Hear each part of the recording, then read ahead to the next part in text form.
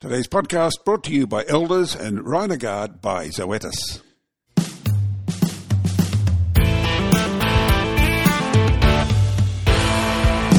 Hello, I'm Kerry Lonigan. Welcome to the Weekly Grill.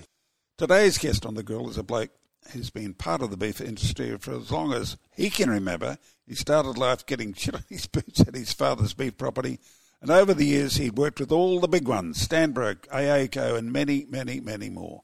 Today we'll hear some of his adventures and sometimes his misadventures as well. The recently retired Chris Evans. Welcome. You are on the grill for Beef Central. Thank you, Kerry. Now, Chris, I hardly know what to leave out of your career, but let's start as usual at home on your folks' property. Where was that? Julia Creek is where I grew up, and we had a property between, well, my parents had a property between Julia Creek and Kynuna. So you had shit on your boots from day one almost. From day one, really, yeah. Started off with sheep and had a few cattle, but we ended up with all cattle in the 60s. Yeah, it was sheep country out there almost exclusively, wasn't it? It was initially, Kerry. We were actually next door to the Toorak Research Station, which was set up for sheep. Yeah. And but I think these days there's very, very few sheep in that area. Yeah. Our boarding school church here in Brisbane, a lot of bush icons went to church and then went on to any you remember from your schoolmates in those days? Yeah, I see. We have a get together every year. I left school in '69, so we twice a year we get together, and quite a few friends here, and we keep in contact. Yeah, a lot of any known bush roosters that we might recognise in the corporate world today. Not during my period. Bill Glasson was in my year. Bill was as you know, he was head of the Doctors Association, whatever it was, indeed. And a politician. I see Bill from time to time. Now you go off to the University of New England down in Armidale to do a rural science degree. But before we go to this early part of your career, your family has a very distinguished background. Both sides are descendants from convicts, convicted felons from the UK. Do you want to tell us that story?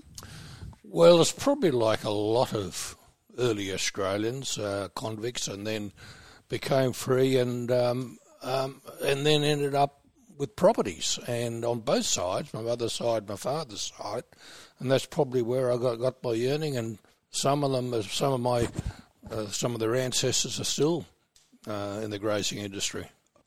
So we can all read your life story in your upcoming book, Chris, but I get the impression you're quite chuffed, if not proud, of having that convict background. Yeah. I think these days 40% of Australians were born outside this country, so to be one of the first, descended from the early settlers and convicts, I think that's good, you know. And your grandfather... before we get to you, your grandfather rode with Breaker Morant? Well, my grandfather, he lived at a little town called Cumby-Chance where he had a property. Yeah. And I always recall he took me riding, and he saddled up a horse, and he said, "Boy, see these yards here? Breaker Morant, he broke in a horse here, and he had a pail of water. He didn't spill a drop." And I said, "Breaker Morant, I never knew he worked for you." He said, No, we're on the next door neighbour's property. All right, okay. And Cumby-Chance is also mentioned in your book. When was it your father or grandfather pulled up by the police? And Yes, well, that's right. Well, both my parents' side and my mother's side came from Cumby-Chance, and my father's side, they were quite wealthy. In the late 1800s, and they had a census actually, and on the property, Bungle Gully they owned, there were 200 people living on the property. But they had a cricket team that used to tour England, and a lot of racehorses, and cut a long story short, they lost all their money. Oh, right, okay. So, but what happened when the traffic policeman pulled up your grandfather, was it? Or your My father. And he pulled him up in Sydney, and he said, "All right," he said, "you're jaywalking, you weren't allowed to jaywalk, straight across the thing." And he said, "Where do you come from?" He said, "Cumby-Chance." He said, "Don't give me any cheek, boy." I assume he got out of that okay. Did He got out of that one. Now, you do an honours rural science degree at UNE. What was your thesis, your honours thesis? Well, I did it on it's animal nutrition and all to do with urea feeding and so forth. And there's two of us actually did honours. The other guy, Jim Rowe, he actually became head of the faculty and a professor and quite well known. But I was one of the few that went off to commerce. 25 of us graduated that year, and we had our 50th reunion last year. Wow. Now, your very first real job, I know you had some adventures here and there. We're going to cut to the chase, and we're going to come to your interview with a bloke who will become a household name in Australia. You had an interview with the great Jim, or later to be Sir James Balderstone. What happened there? Well, what happened, my last year at uni was 73, and as everyone will recall, they were good times in the rural industry. Cattle prices were high and so forth. So I wrote away to all the companies and looking for a job. And I had a number of interviews, but I had one telegram which said, be at the Zebra Motel, Brisbane, 7 a.m. for interview, Balderstone. I didn't have a clue who Balderstone was. And I didn't know the company, but I thought, I better go there. And being a poor uni student, I didn't have much money, but I had enough to get to Brisbane from Armidale, where it was, and on a bus. And I thought, well, this is an early start. I better get a room in this hotel. So next morning, I fronted up, and there he was, Mr. Balderstone, later Sir James, and he met me and interviewed me, and he said, "All right, Joe, when can you start?" And I said, well, wait a minute, I've been through this interview process, I've got a few other interviews yet. Oh, he said, we can't mess around. He said, we've got a decision. And I said, can you phone me in a couple of days? And he phoned me in a couple of days, and he said, what, you made up your mind? And to get him off my back, I said, oh, yeah, I'll take the job. And I found out later I was the only applicant for the job. So that was the Jim, or later to be Sir James Balderstone, or JBS, you called him, I assume, didn't you? JSB, I beg your pardon, yeah. So what was your first job? That was Stanbroke. Stanbroke, yeah. I had 11 years with Stanbroke. That was my first job. And, right. And his philosophy is that even though you'd been to uni and done a little bit of work, you had to go out on the properties and work. And so I went to a property called Havilah for 3 years. But I actually resigned sometime later. I was the overseer on another property called Waverley to go back to a family property. And he said, wait there. I want to come up and have a talk to you. And he put a proposition to me.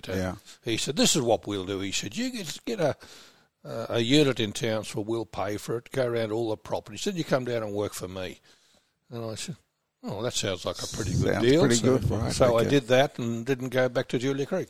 They were pretty innovative in those times. Am I understanding correctly that Stanbroke were one of the first to introduce bangtail musters on a large scale? Yeah, I thought they were very innovative. Accurate cattle counts, bangtails, performance recording, all the cattle, weight gains and so forth, and working out returns on funds invested for each property. And so it was a good background and a good learning. That's what I later did. When I moved to the office, I was mainly reviewing performance of properties or new properties to buy, or we sold a few. Yeah, those bangtail musters, they're hard work, but they rewarded you with branding rates that went through the roof virtually, didn't they? That's right. And I think when they first started, branding rates were below 50%. They got them up to the mid-70s, and so that Stanbroke had 3 vets employed full time. Yeah, and there's 2 of us with my qualifications, and so there's a lot of work that went into how we can improve performance. Like you mentioned bangtails, mortalities. We were writing off.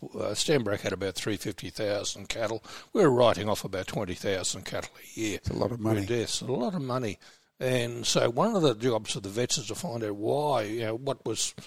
Why were so many? So each property had to sort of what they wrote off, what they died of. You know, they might be bogging old age or whatever, and we're able to reduce those mortalities over a period of time too. Chris, 74 and onwards, and you'd not long started work, and then the great cattle price crash. Do you remember that? Remember it well. As I said before, 73 was a good year. I started with Stanbroke in February 74 the following year, pretty good. We were buying cattle stores to fatten, but the market started falling. And JSB said, right, no more buying. We don't buy in a falling market, and we're going to cut costs. So where I worked in Havilah, we reduced our staffing by 50%. Jeez. And that was pretty well across. And a lot of those people left the industry, not only where I worked, but elsewhere, and went into the mining industry and so forth. Never came back to the bush. And I don't think, but as a fundamental change, we learnt that, you didn't need that number of people to run a property, because we used to walk bullocks into Collinsville, and initially the whole stock camp at Walker meant 8 people, but we ended up with just 4 people with a couple of coaches walking them in at the end of the day, and still did the job no trouble. What number in the Stanbroke herd did it drop to? The JSB had a great philosophy. He said, we keep on going with the improvements on the properties. That's herd improvements. We keep selling what we normally sell. So we made a loss only 1 year. And there was actually quite a few people who were critical of us when we made the profit of, in 74 we made a loss, 75 I think was smaller, 76 we made a profit. And there were talks about, we must have favoured treatment and so forth, with prices. It wasn't the case. It was just the fact that, we got into a lot of aged cows to sell and so forth. And so when we came out of the... what were bullocks selling for in those days? What, about $20? Wow.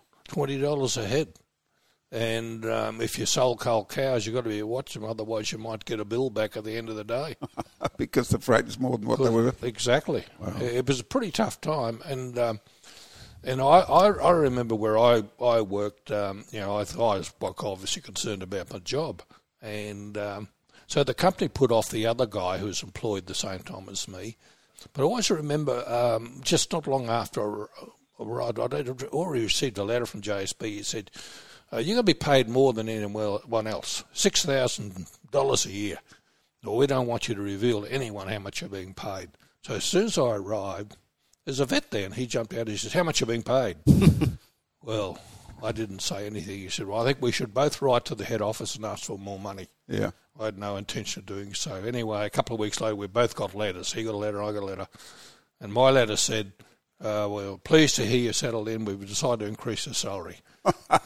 and this other fellow said, the vet fellow said, they knock you back too, did they? And sometime later, JSB came and visited, and he said, what do you think of the pay increase? I said, I didn't ask for it. He said, those who don't ask get it. Oh, it's amazing, isn't he? Remarkable character. He went on to become chairman of BHP. That's correct, BHP. Qantas as well. AMP. Yeah. Remarkable man. Time for a break. I'm speaking with the recently retired Chris Evans. We'll be back in a moment. Breathe easy with Rhinogard, the only single-dose intranasal vaccine for control of IBR in your cattle. Get in control of bovine respiratory disease, that's BRD, before it begins.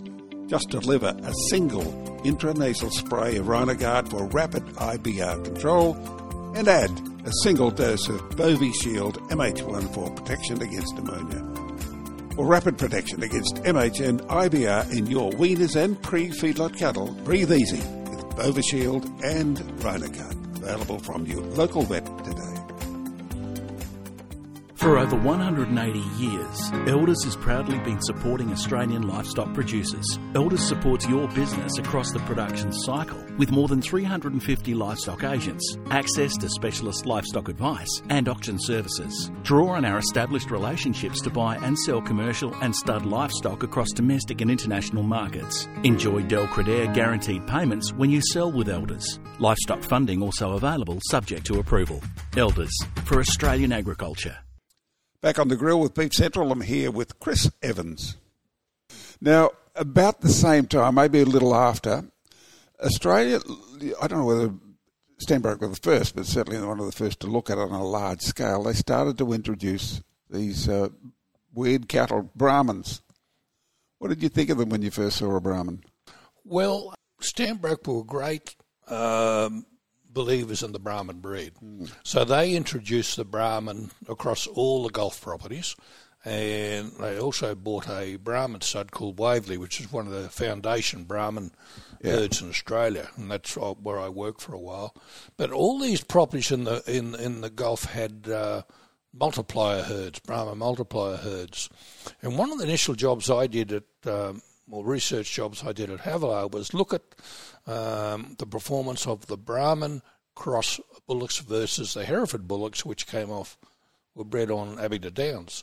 And the Brahmin cross were a year weighed heavier and were a year younger. Yeah. The Herefords and interestingly, Stanbroke had an interest in a Kimberley group called Northern Cattle Company, and Northern Cattle Company would not introduce the Brahmin. They said, you'll never control them up here. And as a result of that, Stanbroke actually sold out of Northern Cattle Company. Uh-huh. And the Brahmins, of course, have taken over the north, haven't they? Well, it's, as everyone knows, I mean, Brahmins, polythene and buffalo have made the cattle industry. And you look at it now, you look at the north, and you cannot believe that the British breeds dominated there for so long. That's right, and there was some, when I worked at Havilah, because we had Brahmins, we had some Sanders Brahmins, but there was a place, old Ted Cunningham, near us, had Devons, and he was a dyed-in-the-wool Devon believer. Devons were there, yes. Devons, and they would die like flies at the late in the year, but he was convinced that the Devons were the way to go. They still show a few Devons at the Brisbane Ekka. Do they? Yeah. All right. The Brahmins are dominant, of course. But yeah. And when Brahmins were first introduced, I'm told, at the Ekka, they looked so weird because they had that clear skin or clean skin, big ears and a big lump on the back. They were put among the zoo animals. That's exactly right. They said these animals should be in the zoo. They're not cattle. But look now. Exactly, yeah. Now, I want to get through as much as possible. Some quick-fire dot points. Stanbroke, big company, lots of cattle. They did a lot of land clearing up there. What was that effective, do you think, 100% in its day? Well, you look back now, I mean, when we were clearing Gidgee and later Brigalow scrub, and that country would carry virtually nothing, and we were turning it into pasture fattening country with buffalo grass, running, in acre terms, 1 to 5 acres, and it was the return on that was very, very high. So in my time, I think we cleared in acres 200,000 acres.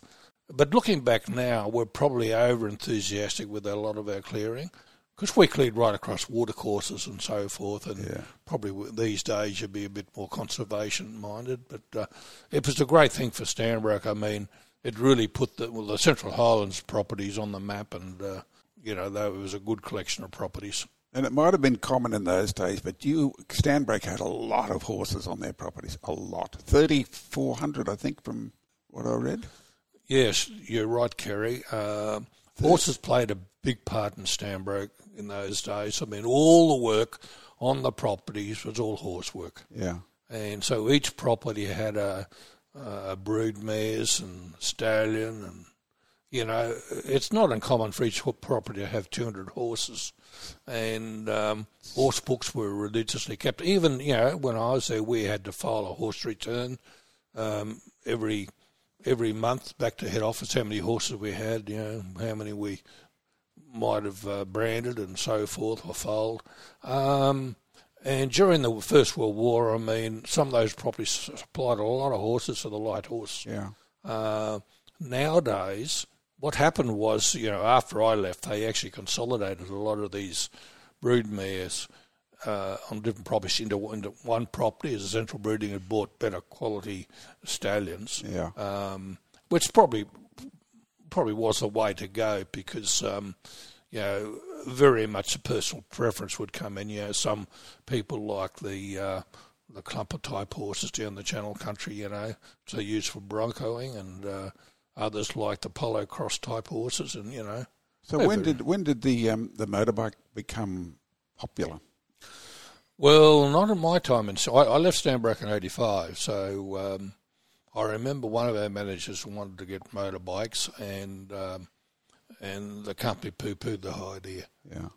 But I suppose, later on in life I'd owned property out in the Channel Country, and at a Quilpie, we did all our mustering on motorbikes then. So I think the change probably came about in the 90s, and economics probably were the reason behind it. And better motorbikes as well. And better motorbikes, yeah. How many cattle did Stanbroke get up to when you were there? 365,000. And you went through the BTEC campaign as well. That must have been an experience. Yeah, that was probably our major herd improvement program. We had 3 vets were employed doing the TB testing most of the time. Yeah. And places like Rocklands, for example, near Camberwell, when we first started testing, 10% of incidents of TB. Yeah. And Bob Chester, who's a senior vet, he had a lot to do with that, and later on John Armstrong. But eventually they cleaned it up. You know, it was a mixture of testing, putting clean cattle behind wire, new improvements, and BTEC brought a lot of improvements, no doubt about it, with yards and fencing and so forth. It's a remarkable success story, isn't it? But it is a lot of money, a lot of hard work. It is, and it really transformed the northern cattle industry. Yeah. From a sort of a harvest situation to a more controlled herd situation, because you had to have a controlled herd. You went here, there, and everywhere. As I say, a major part of your career, 2 companies, one being Stanbroke. What was Stanbroke like when you left it? It was still a flourishing company, wasn't it? Was this before it was sold? Yeah, I don't know much about it afterwards, but certainly when I was there, it was during the growth phase. We're still buying properties. Yeah. And the one thing that really stuck with me, just the people, just how good the people were. That it was like one big family, very experienced people, capably led. Because after JSB retired, Bill Norton became the managing director, but JSB stayed there as the chairman of the company, and it was a great period, up to 85. I don't know much about what's happened after that. But would you keep a close eye on it, wouldn't you? Well, I used to do the valuations for Stanbroke, and so I saw some of the new properties were acquired. But it's leading up to the obvious question, and that is when they sold out, when AMP sold out, did they get good value, do you think? Well, probably not. Probably not, because I knew Peter Managazzo very well. Yeah. And I think Peter was a visionary, lovely man. And he was always had the view that, the properties were worth more than what a lot of people thought. And he was interested not so much in the cattle, but in the land. He could see the potential in the land. Yeah. But probably in retrospect, no. AMP didn't get real value for it. So they sold it as a company. Yeah. The story yet to be told, I suspect. Other parts of your career, you worked closely with the Indigenous communities at one stage. What was that? What were you doing there? I did, and after I left Stanbroke in '85, I became a partner in a valuation firm called Taylor Byrne. Yeah. And we set up an agribusiness division that was part of my brief when I joined them. So we moved into management. The very first management I had to look at was Aboriginal properties. I thought they were the easy target, so it's the Stanbroke principles I adopted. So we ended up managing 2 of the properties, Amambidji, which is an old Durack property, Kildurk, and another one on the Douglas Valley called Palumpa. We had a look at Dargaragu, which was taken off Wave Hill. Very difficult. We suggested they should lease it, which they did do. And it was a very interesting period. Amambidji, the Australian actually wrote quite a lengthy piece about what we'd done there. Because when we took it over, the management, the TB was rife. They owed a lot of money. So over the 3 years of our term, we got the TB back on track. In those days, you We destocked all the outside countries TB infected and brought inside behind the wire, they called it, clean cattle. Yeah. So we left it with money in the bank, TB testing, the store they had, we had a lot of money, and then it was handed back to the community to run, and within 12 months it was back to where it was. So a bit sad, really. I think it wasn't Aboriginals, it was the white people, I believe, who were at fault there. Yeah, it's a mixed story up there, isn't it? It is. Yeah. It's been repeated time and time again, yes, Kerry. You also spent time in Indonesia. What was the experience like there? Because that was largely with the live trade, wasn't it? Yeah. We were doing consulting work then for the Australian Meat and Livestock Corporation and other private people. But we moved into live cattle exporting to the Philippines, was the major market then. But Indonesia was growing. And so we were doing 2 shipments a month to Philippines. We ultimately did 2 shipments a month to Indonesia as well. Yet one stage there you did a world tour and you ended up in a kibbutz in Israel. Well, that's an interesting one. And you went off track once when you were coming back and you were shot at. Well, this is going. If I go back to Stanbrook, I had 3 years cattle recession on Havilah. It was pretty tough. Yeah. And so I applied for a leave of absence, and the JSB flew up and he said, "Well, this is what we'll do for you. You know, you'll have your leave of absence. You come back and work. We want you to go to America. So we'll give you the money to go and have a look at America." Very handy. Thank you very much. Yes, and so I had 9 months just freelance. I ended up. I wanted to work in Israel because I was interested then in dryland agriculture and so forth, and so I got a job in a kibbutz. Yeah. And that's where I had the interesting. I was coming back from Jericho, taking a shortcut as bush people do, and I happened to walk into a rifle range. And I didn't know it was a rifle range. I thought it was being shot at. Well, yes. Well, maybe you were lucky they weren't. Yeah. So, what did you learn there? Well, what I did learn was that I went down to the Sinai as well and had a look at that, and I was shown around by some of the Israelis what they could do with a very dry land. And then they were in the desert. Yeah, the Negev. Yeah, it's just the Negev desert. Yeah, and they were growing like on 1 acre, 1 date palm, and they collect the water. Yep. All off that into there. But where I work, we had cotton and wheat and so forth, and it just shows you what you can do with land with very little. Yeah. And you came back and you, as you've mentioned before, you became a managing director of Taylor Burn, is that right? Well, when I came back, I went to Waverley and then managed a property called Isle of Plains and then worked in the head office. But in 85, after 11 years with Stanbrook, I was offered a shareholding in Taylor Burn, and then I became managing director there the following year. I was 18 years managing director of Taylor Burn and a shareholder, and we had just 1 office in Brisbane, but by the time I left we had 5 offices and a pretty vibrant agribusiness thing. And when I actually bought out the agribusiness part at the end, and that's where I took it and sold 51% of it to the AA company, Australian Agricultural Company. So you look back now and you're into retirement. What do you think of this current situation of the Australian beef industry? I'm very optimistic about it.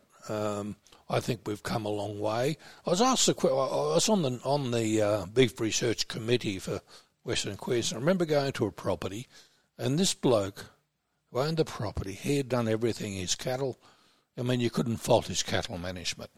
And he asked me the question, what do I do now? And my answer was, I said, look after the resource you got, the land resource. That's where I think our future is. I think we've got to think more about the land, and it's got to be there for generations and generations. And, I'm not a greedy, but probably, the prudent use of land, and some of it's been quite degraded, and we should rehabilitate it and so forth and hand it on to future generations. What are the memories you cherish most when you look back on your rich and extensive career? Kerry, I think it's the probably the people I've met.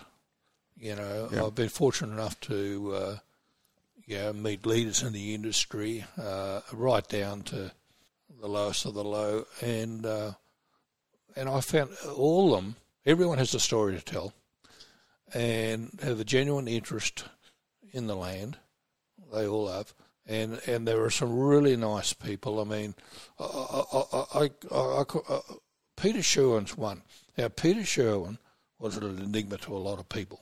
Indeed. And a lot of people said, "Oh, this Peter Sherwin, you don't want to talk to him because he's that and everything else." I spent 2 weeks with him, and the first week he's a bit like that. He's a bit standoffish, but I learnt that it takes a lot for him to trust people.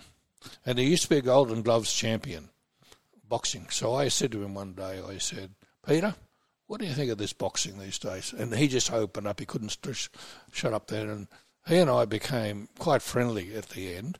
And once he got, he's a person, once he got to trust you, the people were not there to have a go at him or anything like that. He was other one. And numerous people have told me similar stories about him. Yeah, quite an enigma and quite a name though still. Still mentioned in dispatches in the territory when you talk of certain properties and certain incidents in the territory. Anything else that stands out? You mentioned in your book, and the book is called A Pastoral Choice. That'll be out hopefully this year sometime, maybe.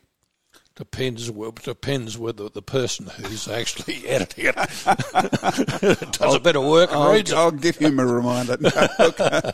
Now, one character I know you mentioned there, he's got the nickname of the Python. Tell us about the guy called the Python. Well, Python was on Havilah, and he's one of those blokes who, ex-ringer, progressed from that, and he got a bit older, and he was a magician with machinery. He drove the grader, drove the dozer, and he used to always joke that he'd gone to high school at Mount Coolin, and he said that's the one with the high stumps. That's where I went to school. But anyway, he had this amazing way of actually giving himself a haircut. He had dosed it in kerosene, and then he would light it and dab it out with a wet rag and then comb out all the burnt bits, and then if the mirror, and I had a look at it, and if it needed a bit more burning on one side, he would. But he never had to go to a professional hairdresser.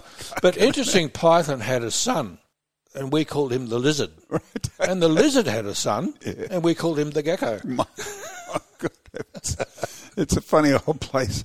Chris, your book, Pastoral Choice, as I mentioned, out later this year maybe. Genuine pleasure. Thank you for being on the Grill for Beef Central. Thanks, Kerry. And thank you for joining us. Until next time, I'm Kerry Lonigan. This has been the Weekly Grill, brought to you by Elders and Rhinogard by Zoetis.